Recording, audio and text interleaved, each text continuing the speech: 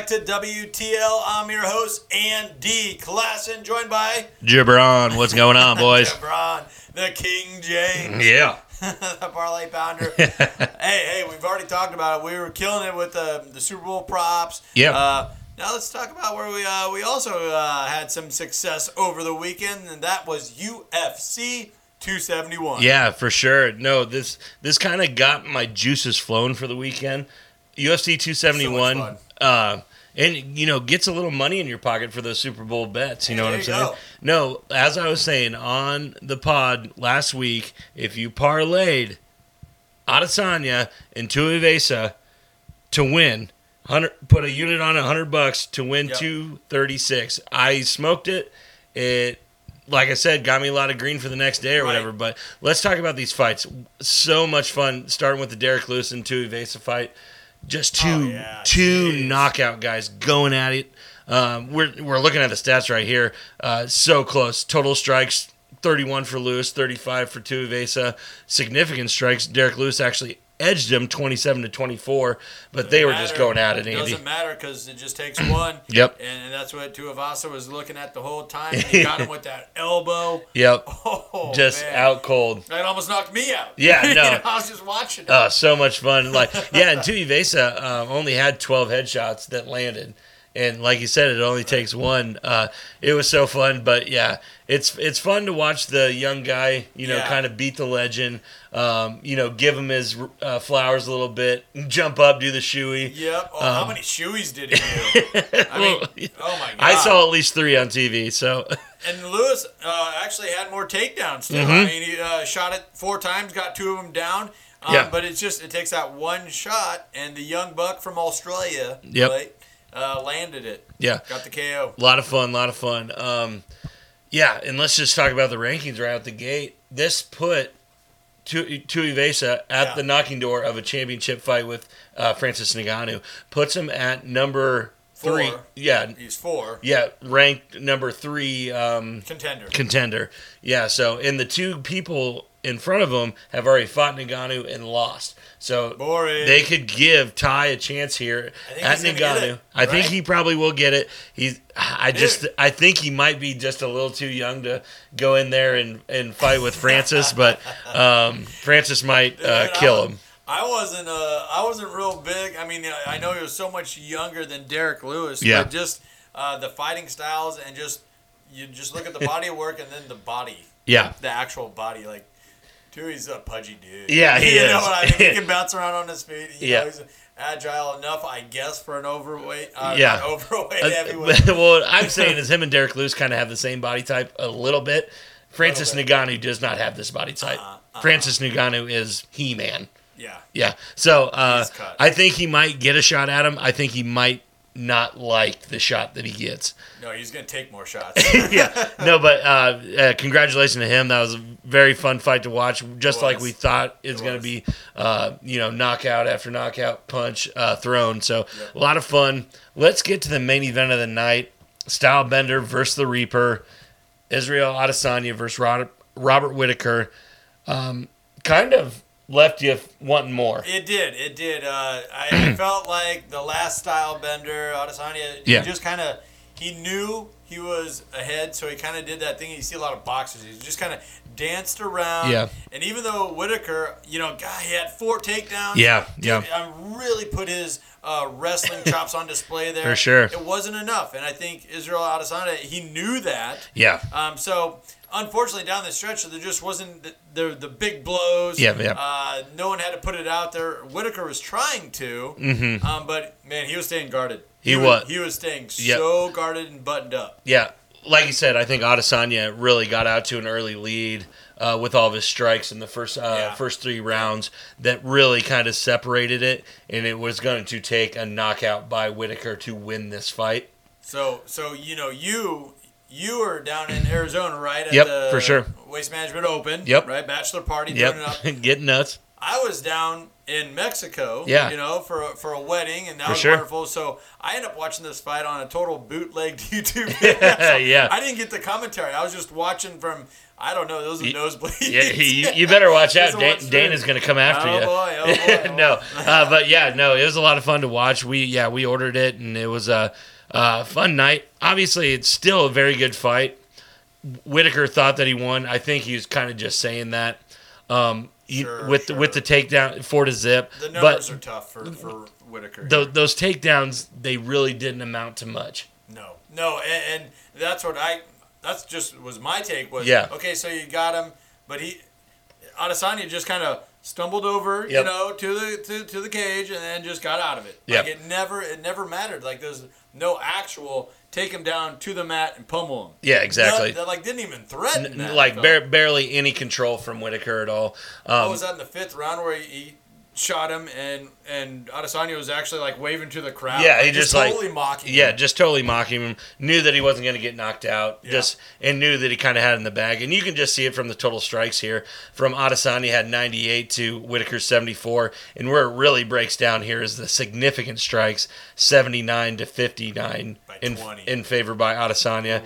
I think he kind of knew coming out in that 5th round that literally all he had to do was not get knocked out, not get controlled on the ground, and he's the champion again. So good for the last style bender, Yep. but not so good for the fans and the people, Exactly. throwing down the pay-per-view. We wanted a knockout by Adesanya. It didn't happen, but he still won, so the bet still hit. So I was happy at the end of the night. So, and there was a little controversy, I guess you could say, with the officials, the scorecard. Mm-hmm. Everybody had it 40. Two had 49-48, and the other one had I think 3-point difference. Yeah. That raised some eyebrows, but everyone agreed that Adesanya won. So I'm like, what are we arguing about here? Exactly. Like, what are we even talking about? When it's a unanimous decision, no matter what the score says, I don't raise my eyebrow at it.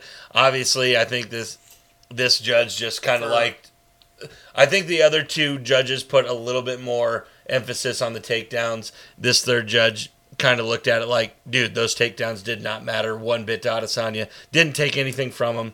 And I know this isn't supposed to play a role in the scoring or whatnot, but judges are human, Yeah, for sure. And when Adesanya was just clowning him, even early in the match, with his little gestures, and he was having he had his hands down, and he just came at him at Whitaker. I'm like, you see that, and you can't forget that. I mean, that's just showing a pure disrespect towards your opposition. He's the alpha. Also, I'm in control. I'm the alpha. I'm the champ. And dude, when he did that, every time he'd just do a little twitch this, Whitaker would have to take a half step back. That's showing maximum respect. Like, dude, this guy can't even look to his left.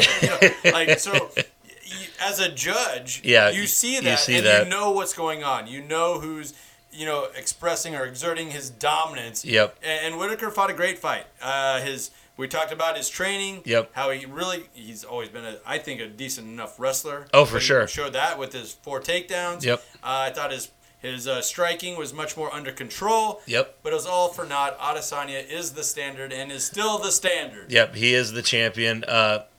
Like you said with the judges or whatever, it takes a lot to to take that belt away from Adesanya. You would have to do something major, and that just did not happen in this fight. So the spacing was unbelievable too. It just didn't matter. Whitaker couldn't get in there and rough him up like he wanted to. Yep. Because Adesanya, man, if you want to come at him, he's gonna go upside your head with his foot. For sure. Yep. And the big thing with Adesanya is he's one of the best counter fighters of all time, if not of all time. Right. If Whitaker tries to throw a haymaker, it could be night time for Whitaker. Yeah, so that's why you didn't see it. Exactly. So nope. Like we said, awesome card. 2 really fun fights. A little bit, left you wanting more out of this one. You wanted a knockout, but I still hit my bet, so I walk away with the green. So. All right, well, that was a lot of fun. I mean, like you said, a perfect primer to Super Bowl weekend. Yeah. Oh, so what do we got in store? We kind of touched on it. Tuivasa jumped from 11th ranked heavyweight all the way up to 4.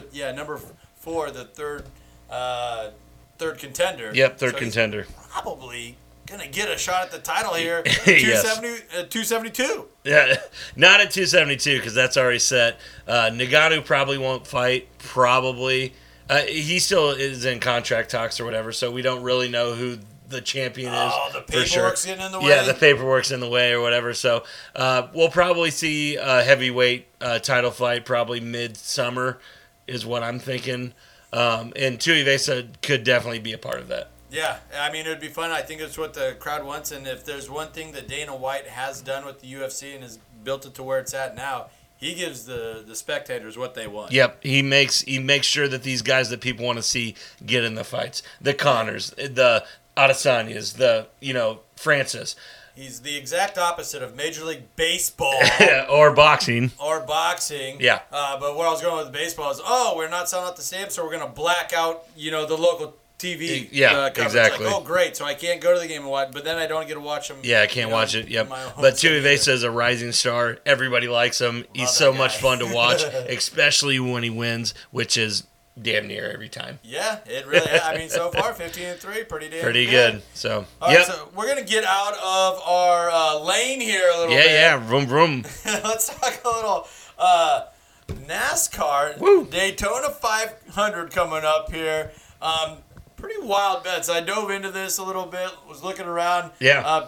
Man, there's some wild. This is might as well be the Super Bowl all over again, just in cars. It is. And like you said, we don't really know too much about this. We don't follow NASCAR a lot, but I know some of these drivers, and I have a couple friends that are huge NASCAR fans that I talked to over the weekend that just said, throw some money on this guy. Throw some money on this guy. Now you're an expert. Yep, now I am an expert. But no, the odds on these drivers are so crazy good. Yeah, insane. Just because there's there's 40 cars that will enter this race, and someone's gonna win. Somebody's gonna win. Right? Danny Hamlin right now is the so-called favorite right now at plus anywhere from 800 to 900 is what I've seen. Yeah. Which you put a $100 bet on him to win and hit. That's $850 in your bank account. That's quite a stretch though, with 40 people in the field to put that kind of money down. Right. But okay, so dial it back. I'm looking at MGM. They got them at plus 850. So right there where you're saying, put a $10 bet down, you win $95. Exactly. So you could easily just kind of play the field in spots. Yeah. Especially if you got some insider information like you have. Well, some insider information like I'm going to spill right now.